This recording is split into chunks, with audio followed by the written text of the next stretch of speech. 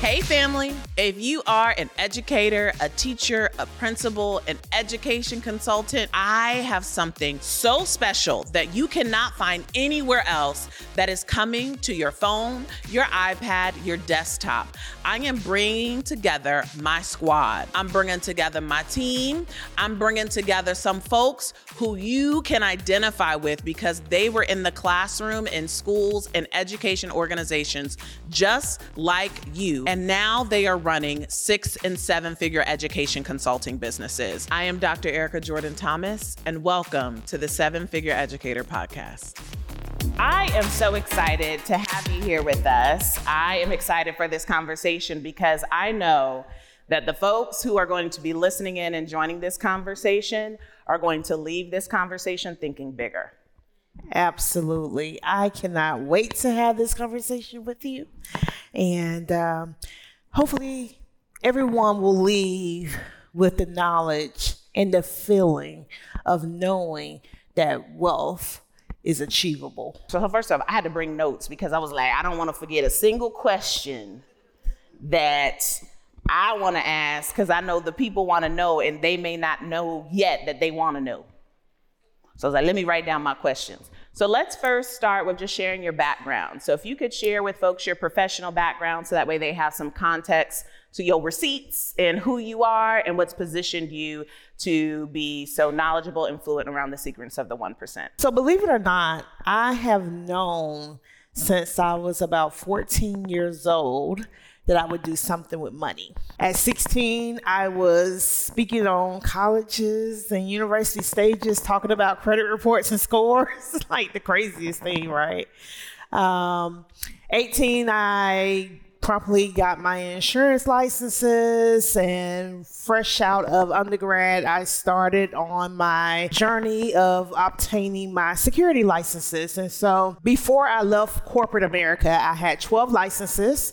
Those 12 licenses gave me the ability to do anything from actually positioning products and services to clients to supervising those same advisors and wealth managers, and also supervising investments into stadiums and toll bridges and IPOs. However, along that journey was very lonely. I was often the only person that looked like me in the room, and I was often mistaken as someone's assistant or secretary, and I got so disgruntled that my clients never looked like me, or the portfolios that I was supervising, those owners never looked like me, that I started on the journey of figuring out why that was, and that has ultimately led me here. So when we say finance, that means a lot of things.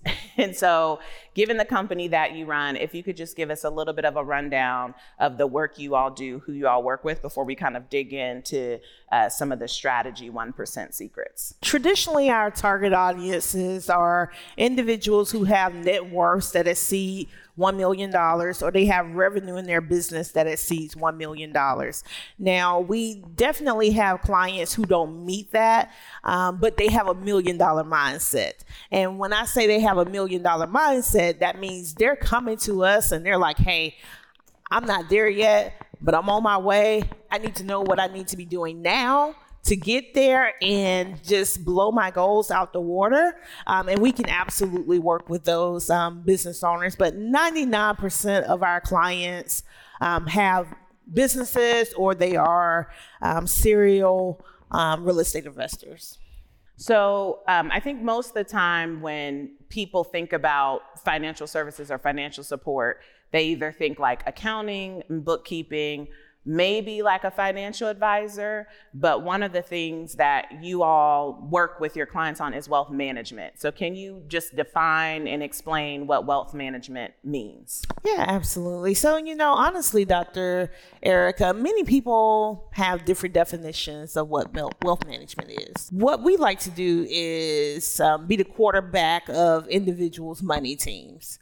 And what that means is that they may have wealth professionals that they already work with. They may already have attorneys. They may already have bookkeepers. They may already have a CPA, a tax advisor. But we like to bring all of those parties together to build, implement, and maintain a cohesive strategy that helps our clients reach their ultimate goal. So majority of our clients, when we build out a strategy for them, they end up seeing numbers that they never even thought were possible. And they're like, wow, like I didn't really realize my goal was $15 million, $20 million. So how do we get there once we realize that that is the goal? And that is what we help our clients accomplish. And we are a very collaborative organization. My team members and I, we welcome working with other professionals because we realize we also don't know it all, right? However, we want the people that we're serving to feel comfortable in their strategy and knowing that they have picked the right people to help lead their money team. So we want everyone that they already trust to come along for the ride and to, help make this a success for our clients. And that's really what that's about. The more wealth we can help our clients grow and keep, the more jobs they can create, the more impact that we can have in our communities, the more lives that we can change, and a greater legacy that we can leave behind instead of fighting over grandma's house upon our parents' passing. Hey there, I know you're enjoying this conversation, but I just wanted to pop in real quick to make sure that you knew about 7 Figure Educator Live. It is the event for Black education consultants, and I host it as an opportunity for you to get in the room and get the transformation that you need for your education consulting business to cross the 7-figure mark. So I want you to head to the show notes and click the link 7figureeducator.com to be able to learn all about the event and get your seat so that way you can join us. I'll see you there. Okay, so there's a couple things in there. So I'm gonna slide back around the money team because we're gonna define that here in a second, but I wanna dovetail on this last note because you said instead of fighting over grandma's house, because I think a lot of people define wealth as I can pass down a house. How does the 1% think about wealth? They're looking at how to pass that wealth down for the next 200 to 300 years. So that's more than grandma's house. That's more than grandma's house. Okay, got it. Okay, so, and that's crazy because, that's generational wealth. And we throw that around all the time, but I don't think we in our heads have put a number of years to it to say, what am I doing now to be able to pass something down that will still be in ownership of my family in 200 years? So can you give us an example of that? Because for people who are just what is, is it a house? Is it something else? What would be an example of how the 1% thinks about a 200-year asset? So a great example, or at least what I perceive to be a great example, is the fact that everyone is sitting in this room right now.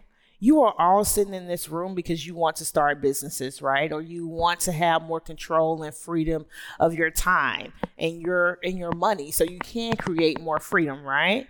Well, guess what? When you decide that you want to take that to the next level and you want to build out a team where you're working more on the business instead of you working so much in the business, and you're hiring and training and scaling that business so other people can do what you do times 100 or times 1,000.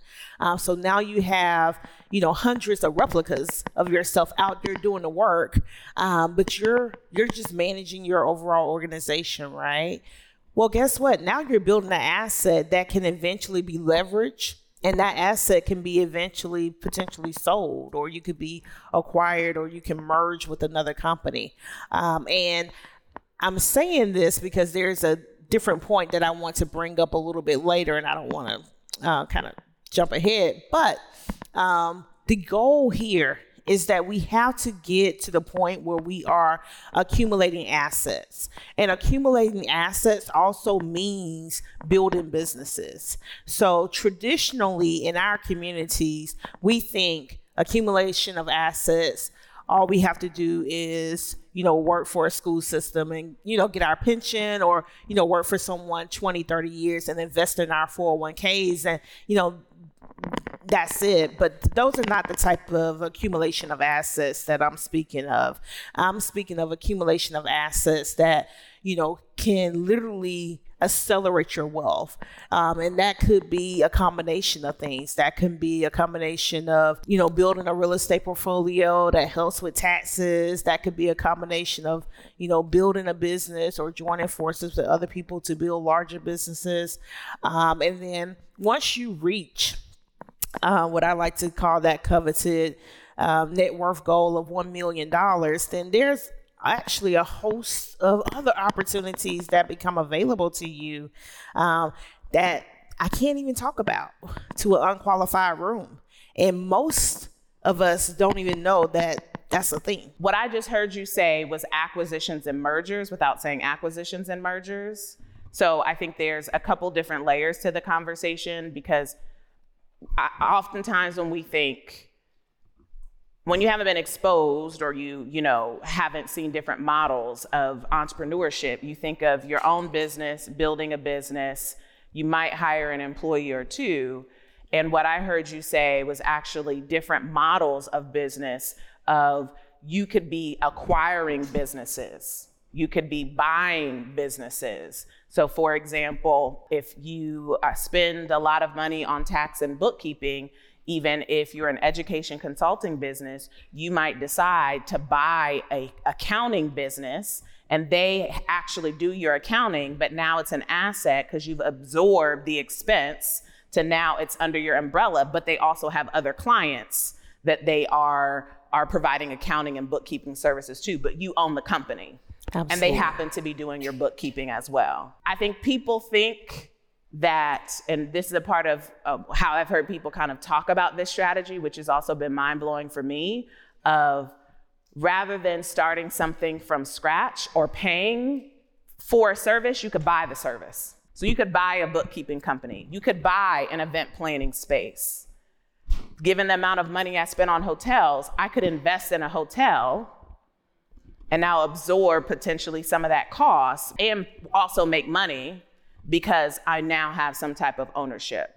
So if you could talk a little bit about where there's like so many different directions I want to go, because it's such a good conversation. I want to take half a step back and then come back into some of the strategy stuff to really talk about 1% mindset. So first, before we talk about how the 1% thinks and moves, let's just define 1%. Like technically, from a numeric standpoint, who is the 1%? Like what qualifies people to be in the 1%? There are many different buckets of the 1%, right? Traditionally, when I'm speaking of the 1%, I'm speaking of the 1% of income earners. And so the 1% of income earners are earners whose income that they bring home, like that is taxable on their tax return, exceeds $504,000 annually. So believe it or not, say the number again, because I'm still processing. $504,000 annually. $504,000 annually. So believe it or not, many of you in this room, that's an achievable goal. That's an achievable goal. And then how many people do you know that already earn that? They already earn that. And they don't know what we're talking about. And therefore, they're not doing what they need to do to properly protect it, to keep it, to pass it on. And that's how you lose it. And that's by design. Dr. EJT spent this entire weekend talking about oppression and how the system is designed to keep us from winning. That's by design. So as you can see, I got so disgruntled when those clients and those individuals never looked like me, because I knew we were missing the mark.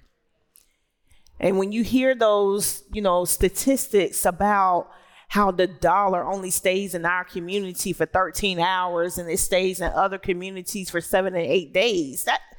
That's true. And this is how. Most of the time when people hear 1%, they think Jeff Bezos, they think Oprah, and now somebody like, wait, me? Wait, my mama? My neighbor? That's right. Everyone in this room has the potential to be in the 1%. Every single person, because you would not be in this room, not this room, if that was not already in your DNA. Not this room. You wouldn't still be here on a Sunday morning in this room if you didn't have what it takes to reach that destination. What would you say would be one or two of the most critical money mindsets that the 1% who are effectively managing and building wealth, how they think about money or their relationship with money in comparison to other folk? Excellent question. So the first thing that I would say is that they learn how to control their emotions. They learn how to control their emotions. Money is a very emotional thing. You know, our brain is wired to keep us safe. Our brain wants to be safe at all times. And therefore, sometimes we have to make decisions that are contrary to what our brain wants us to do. Because we have feelings. And we don't want people to feel a certain type of way. But individuals who are wealthy, you know, they have to find ways to put those feelings to the side and make decisions based on fact and logic. And it doesn't mean that you're just going to disregard, someone's feelings. You just have to figure out how to work around those things. And figuring out how to work around those things also means figuring out how to overcome your own fear and your own biases, even those hidden biases that you didn't even realize that you have, but are going to start slowly coming out as you start to build wealth. You're going to start realizing like, wow, I didn't realize I felt that way about this situation now that I am here. And how do you recognize those things and make sure that you continue to work on yourself so you can continue to overcome those obstacles? You can continue to overcome those challenges. Individuals who are building wealth, they eventually have to build a team around themselves. Like, it's not just about, who's on my money team, but it's also, who's my therapist, who's my counselor, who's my, person that I talk to help me stay on the straight and narrow, to help me figure things out. Many of us cannot even handle not only the wealth conversation, but just having wealth. We can't handle the demands that come with that. Like, everybody in my family has their hands out. All these long lost cousins are coming out the woodwork now, and, they want to be around, and, all of these things. And guess what? Many times those are distractions. So when it comes to the number one thing being mindset, there's a number of things that you have to overcome, a number of challenges that particularly first generation millionaires experience. And family is a big one. Very big. Obviously, many of us, I included, we want to support our mom and dad. We want to buy them a house and things along those lines. But we can become overly burdensome too soon. And just because we have it, within the first year or two, it doesn't mean you need to go ahead and just start spending the money. You need to allow the money to accumulate, so it can produce something that you can live on and pass on for the rest of your days and your kids' days and the grandkids' days too. We can't spend it the moment that we get it. So mindset is a really, really big one. The second thing is wealthy understand that their largest expense is actually taxes. And because that is their largest expense, and it really eclipses the mortgage. In fact, many of you in this room, your largest expense is probably taxes too. It eclipses your mortgage and your car payment and insurance too. So the wealthy realize that, hey, in order for us to make more money and grow the money, we have to figure out how to keep it. So they really partner with individuals that help them really leverage their situation to build more wealth while also decreasing their taxable liability at the same time. And that is really the definition of wealth management.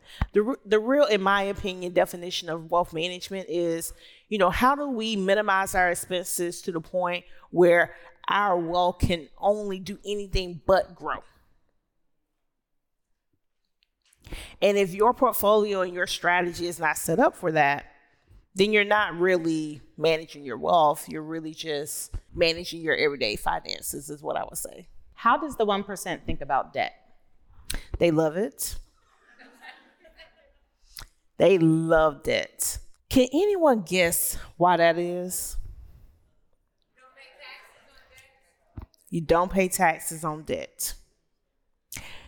The 1%, if you're at the $504,000 income level, that means you are in the highest marginal tax bracket. And that is 37% at the IRS level. Not to mention what you have to pay at the state. And some of you live in cities that have taxes too, right? So you can very easily find yourselves in 45, 46% marginal tax brackets. The wealthy can borrow that for 3, 4, and 5%. They instantly have an immediate return on their investment by borrowing the money instead of pulling it out and making it taxable. They instantly have a 35, maybe even a 40% rate of return. And they didn't invest that money. It's just that they kept it protected. Debt, they love it. Now, let's be clear. I'm not talking about consumer debt. I'm not speaking of the Macy's and the Dillard's credit cards. Ross. I don't even know if they got a credit card. Ross credit card. Marshall, TJ Maxx. We're not speaking of that kind of debt. We're speaking of debt that builds assets, not debt that creates liabilities. So can you give an example of debt that creates an asset? Sure. Real estate. And believe it or not, I'm not even speaking of your primary residence. Because believe it or not, that's a liability. It's not creating income for you. But I realize you have to have a place to stay, right? So, it's really a non-negotiable. But it's still, at the end of the day, a liability until it's paid off. And even then, once it's paid off, I still, in some instances, don't consider it an asset, because if you wanted to use the equity in the home, it's a loan, right? Creates another liability. So, however, you invest in real estate, that's an asset that, creates longer term wealth. You leveraging your business and taking out business loans that do not impact your personal credit report and credit scores, that's leverage. When we were literally just sitting here talking about acquiring businesses, believe it or not, some of these businesses that you can acquire to build your wealth, you can get them for $50,000, $75,000, $100,000. And through SBA loans, you only have to put down like 10%. How many of you have $10,000 that you can go and buy a cash flowing business with? A cash flowing business. And guess what? They're using debt. We have clients that come to us with $1 million+ tax bills. How do we reduce it? We reduce it through debt. We put them to work. You got to get out here and start accumulating some assets that's going to help us reduce this tax bill. And what disappoints me the most is when we do have individuals that come to us with, $500,000, $600,000, $700,000 tax bills, whatever the case may be, and they have no discretionary income because they spend it all, and there's not a single thing we can do for them. And so let's clarify, when you say spend it all, you mean spending down? Spend it down on cars and jewelry and fancy trips, things that do not accumulate assets. things that do not grow your wealth, there's nothing we can do for them. We don't even accept them as clients. First off, I'm loving the like background noise. The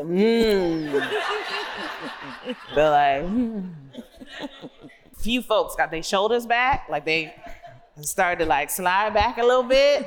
Shoulders got a little low, right? Which means you're growing. It means you're growing. So here's what I think is interesting to consider. Is you just told us the 1% was $504,000. And $4,000 is the 1%. In a moment, I want us to kind of talk about your money team, but then it makes me, I think it's interesting to consider that there are people who are in finance positions that may not be the 1%. So they may not be able to appropriately advise the 1%. There are definitely professionals who work with individuals who are in the 1%, but can't properly advise them. That is correct. So for example, a financial advisor may not be in the 1% and therefore may not be the best financial advisor for someone who is. And let me add a caveat to that. You know, it's not to say that they're not trained professionally, and they may also be growing a business too, you know, whatever the case may be. However, that should not be the only person on your team you're receiving advice from. So let's define who should be on your money team. Let's start from, if you have $1 million in net worth, who should be on your money team? At a minimum, you're looking at 5 or 6 people. So let's start with, you know, some basics, particularly if you are a business owner. So that is going to be at a minimum, a qualified bookkeeper. Qualified bookkeeper. Yes. Qualified, to be clear. She didn't say bookkeeper. She said qualified bookkeeper. Qualified, and yes. What do you mean by qualified? Just so that we got common language. Oh my goodness. Listen.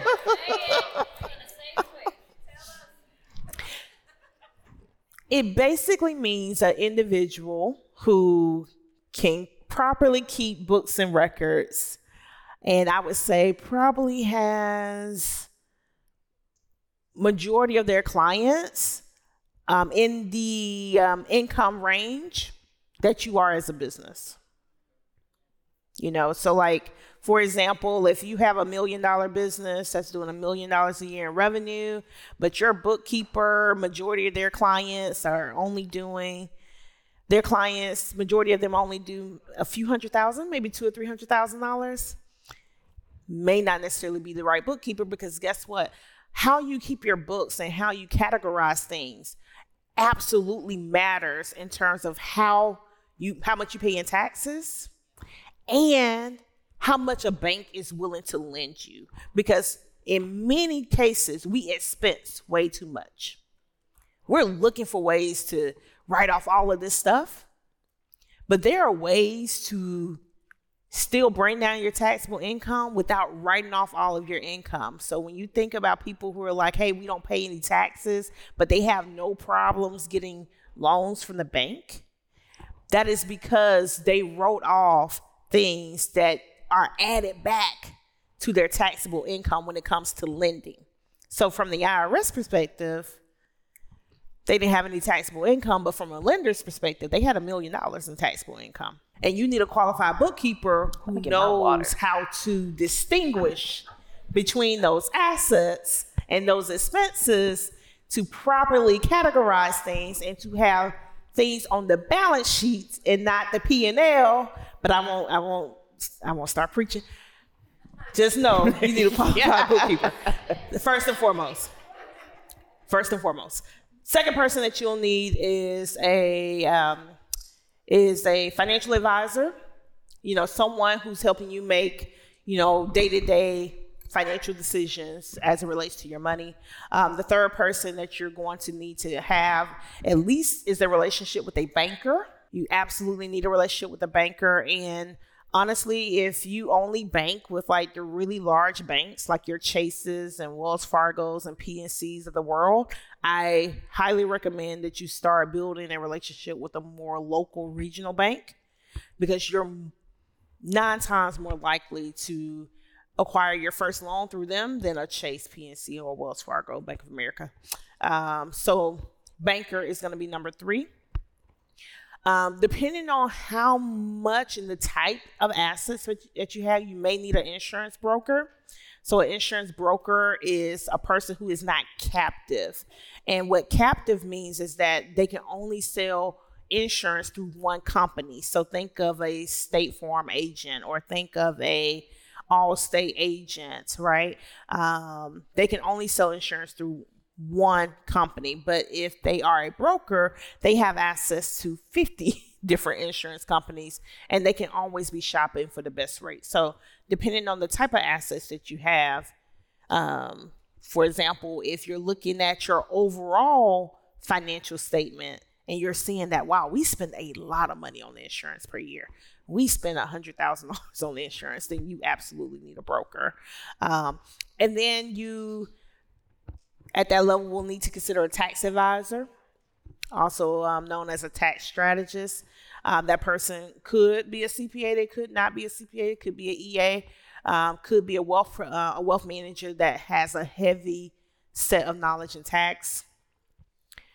And then ultimately, what I like to call the quarterback of the money team, someone that's going to help see the bigger vision, help paint the bigger picture, and help keep the client on track, right? So that means at least quarterly at a minimum, you're looking at the higher level strategy of what is happening, not only in the business, because what impacts your business impacts you personally, but also what you're doing personally, and making sure that everything is still moving according to plan. And if not, how do we reset? What do we step back? What do we move? What do we change to get us back on track? So you mentioned earlier that there are some investments that the 1% has access to that you actually can't talk about in this room. And I know that the technical term for that would be an accredited investor. That's correct. And so can you explain to folks what an accredited investor is? Because I know we've all heard the word investor, but there is a specific type of investor, of an accredited investor that has access to these unspeakable opportunities. And if you ain't qualified, can you define what is an accredited investor, and therefore, like, how are the opportunities different? Because I think when most people think like investing, they think Robinhood app or maybe crypto, but you're talking something different. So can you explain for us? Absolutely. Allow me to ask a question. How many of you have heard of crowdfunding, equity crowdfunding? Okay. So lots of hands went up there. Prior to the Jobs Act, which was a piece of legislation that was created under the Obama administration in 2012, crowdfunding was not a thing. And in order for you, well, actually it was a thing. It just wasn't available to you because you had to be an accredited investor to be able to have access to those opportunities. However, the Obama administration realized that in order for us to get more money, more funding into underutilized, marginalized communities, they had to loosen those restrictions a little bit. And therefore, that's when the crowdfunding became more popularized and more accessible to everyday Americans. But prior to that, you had to be an accredited investor to participate in those type of opportunities. So what is an accredited investor? Think about 1, 2, and 3 when you think of an accredited investor. An accredited investor is someone who has $1 million in net worth, not including your primary residence. Goes back to what I was saying earlier about the primary residence, right? $1 million in net worth, not including your primary residence. 2, $200,000 in annual income if you are single. You must have made that over 2 years with the expectation that you'll make it in a third year. 3, $300,000 in annual income if you are married. You must have made that over the past 2 years with the expectation you'll make it in the third year. 1, 2, 3. That is the definition of an accredited investor. And is it an and or? Like you have to hit all of them or any of them? Or $1 million in net worth, not including your primary residence, or the incomes of $200,000 or $300,000, depending on your marital status. If you do not meet that definition, you will never hear about those opportunities because it is flat out illegal for us to share them. So you will never be in a room like this and hear those opportunities. This is why exposure is so important, because there are people who have been on this stage during these 3 days who qualify to be accredited investors. Raise your hand if today's the first day you've heard about an accredited investor. This is new information, right? So this is why it's important we're having the conversation now, because I didn't know what an accredited investor was. And when I learned, I was like, oh, I could be one. Like I meet the criteria, right? And what's the average rate of return on the opportunities that can be talked about? But what's the average rate of return on those types of opportunities in comparison to like Robinhood or like, other things that people have access to, like the stock market? Believe it or not, the average rate of return can sometimes be a little bit less. However, the risk is what the federal government is, what they want you to, what they're trying to protect you from, basically. The federal government's position on certain investments is that, there's no regulatory oversight. There isn't anything that says that, hey, you have to give the investors a certain amount of money and, dividends and all these types of things. They are truly private equity venture type deals. However, the longer term rate of return, if you can stick it out that long, is typically greater. So when people go into those types of investments, they're in it for the long run. Like they're in it for, 5 years, 7 years. And some of those things, annually may only have a 10, 15% rate of return. Sometimes they don't have any payoff until the very end, but that very end could be, 100% rate of return, right? However, these are very illiquid investments. So your money in your 401k and the money in your individual brokerage accounts with the Robinhoods and E-Trades and Vanguards, that money is easily accessible if you needed to turn it into cash to do something with. Okay, but you cannot do that over in the accredited investor world, and that's why those rules are there. They're there to make sure that everyday people who just, I hate to say it, but they're not as financially astute to make those type of decisions alone. It keeps them from putting $500,000 into an investment where if they needed it a year later, they can't get it. So you want to make sure that you're well capitalized, even if you meet that definition. So we have clients who meet that definition, and we still don't necessarily place them in those type of opportunities just yet, because we need them building something else. We need that money redirected somewhere else first. We need to accumulate a certain amount of assets before we start diving over into those opportunities. However, we also want them qualified where if they needed to go and raise that money for their own business, we needed to start seeking venture equity, private equity, that they're also well positioned to do that as well. So to make this kind of real with an example, I feel like it was maybe beginning of this year, maybe late last year, Pinky Cole had a big raising of funds. I can't remember, it was a number of millions of dollars. Could it be an accurate assumption that her funders were accredited investors? Absolutely.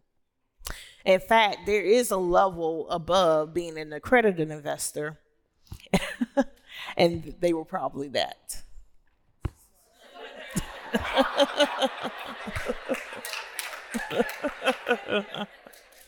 So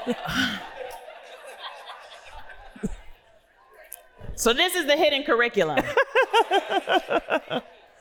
But I think what's wild is because if you read anything about when companies go public and then people make their money back, Like, that's an example of what we're talking about, of these accredited investor opportunities of, I put in a few $100,000 in Uber when it's a private company. And then when it goes public and it's now valued, and I don't know what the actual number is, but it's now valued at $2 billion. And when I had originally invested in it, it was valued at $2 million. Whatever that multiple is, multiple that times my investment, that's what I just made back.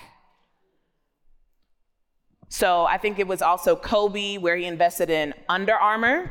And there was a huge article around when they got bought out and merged, and his family made that money back. That's the norm for an accredited investor. So they're not thinking about, let me go buy 5 stocks of Apple on the Robinhood app. I mean, no shade to Robinhood, but that's not what they're thinking about. One final question before we turn it over to the audience. There's lots of different tax strategies, as you mentioned, is one of the focuses of the 1%, of where they want to reduce their tax liability, and there's lots of different ways to do that. There's one really interesting kind of tax code that I don't think most people know about. Raise your hand if you've heard about the Augusta Rule. All right, if you can explain to folks, what is the Augusta Rule? Who is aware of Augusta, Georgia? Okay, lots of hands went up. What is a very popular tournament that happens in Augusta, Georgia annually? The Masters. You got all those golfers wearing those really nice green jackets, the Masters. Well, Augusta, Georgia is a very small town, right? Yeah, very small. But that tournament draws thousands of people. And they do not have enough lodging for all of those people. There's just not enough hotels. So the residents of Augusta, Georgia, they use that 2 weeks out of the year. They literally pack up their home and they go on vacation. And they rent out their home during that 2-week period. Okay?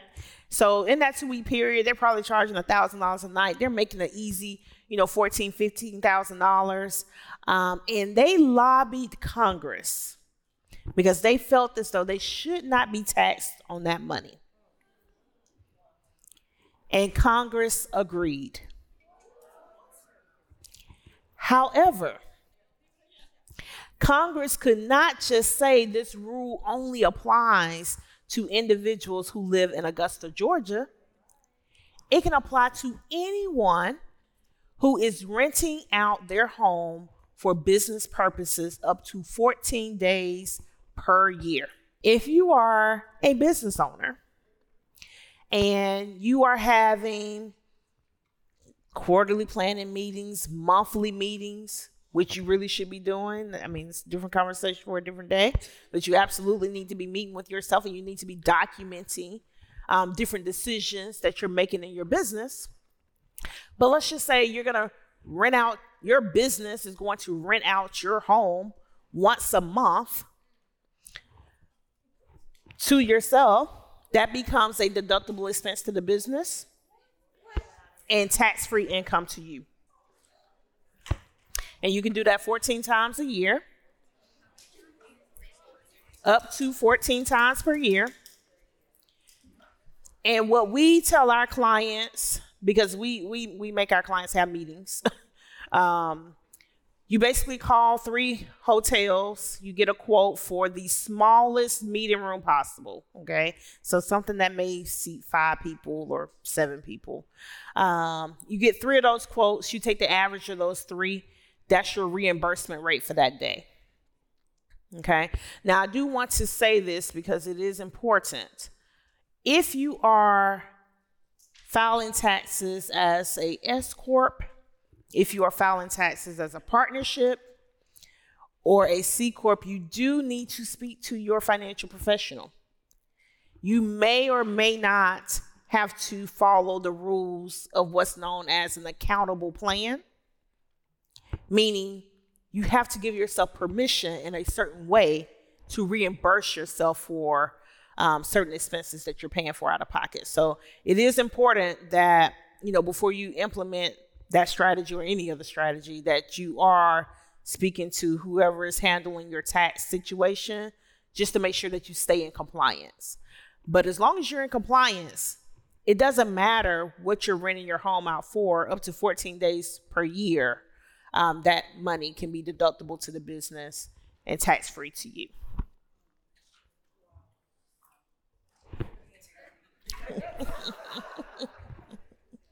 And that is one of like hundreds of different ways that the 1% is moving. The tax code is a set of incentives.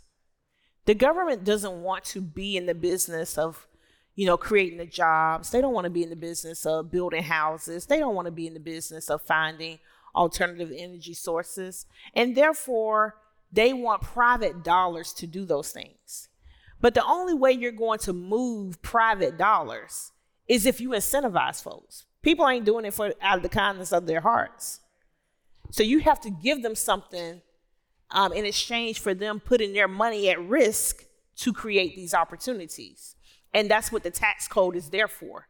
It is there to incentivize people to invest a certain way. So if you notice, when new presidents come into office, there's always a big tax bill. There's new legislation because of their initiatives that they want to see happen under their administration. They know they have to get the resources. They got to get Congress behind it and give them the resources to incentivize people to invest in those things. So the tax code itself is like over 7,000 pages. 500 of those pages is for W-2 employees. Say the number one more time. Just 500, give or take, out of 7,000. Out of 7,000. So less than 10% of the pages in the tax code is designed for W-2 people, i.e. consumers. You consume. You do not produce. And if you're not producing, the incentives are not there. And that's why it is so difficult for W-2 people to reduce their taxable liability. When you hear people say, oh, Warren Buffett pays less taxes than his secretary, that is a true statement. He's a producer, she is not, or he is not. So the tax code, the remaining 6,500 plus pages, is designed for producers. Who are producers? Small business owners, entrepreneurs, investors. Small business owners, entrepreneurs, investors. Once you make your way over to the investing side, you can literally have millions of dollars in tax-free income. You got to work your way over there. And that's the reason why business ownership is so important. Because as you work your way from small business owner to entrepreneur to professional investor, you not only have the best of all the worlds, you're probably paying very minimum in personal income taxes. You're paying some payroll taxes because at that point you got people working for you. But in personal income taxes, you're paying very little. But your wealth is steadily increasing. So as a community, we have to get more serious about building bigger businesses. We have to. It is a must. When you hear people saying they want to work on reducing the amount of wealth in Black communities, how we're going to be at 0 by 2053, that will be a real thing if we don't get serious right now about building bigger businesses. That is a real thing. I was literally laying in bed the night before last watching something on the TV here, and they were saying how, and I hope this does not offend anyone, but I want to draw a point, but they were talking about how the Hispanic community wealth has tripled over the past 3 years, while ours continues to decrease. They are building bigger businesses. They are pooling their money. And the one thing that everybody in this room has going for them, that I want you to leave this room, and I know we're running out of time. I want you to leave this room and figure out a plan on how to accomplish this. And those who are in Dr. EJT's mastermind, I absolutely want this to be a thing that you work on. I want you to work on how do you come together as a JV and go after bigger contracts together. I want you to be pursuing the $1 million, the $2 million, the $3 million contracts that they're giving to people that do not look like you, that are primarily serving Black and brown communities. Because the contracts are bundled. And if they will not unbundle that contract for us, we have to bundle our services together and go after the contract. We have to build bigger businesses. It is a must. It is imperative. This is how we keep our community growing and thriving. It takes business ownership. So yes, that tax code is meant for producers. They want you to produce. Small businesses, you get, certain tax incentives for being a small business owner. You get even more when you become an entrepreneur. You get even more when you become a professional investor. We need more professional investors. I'll turn it back over to you. No, this is so good because, I'm like, ooh, I'm getting convicted and continuing to get convicted.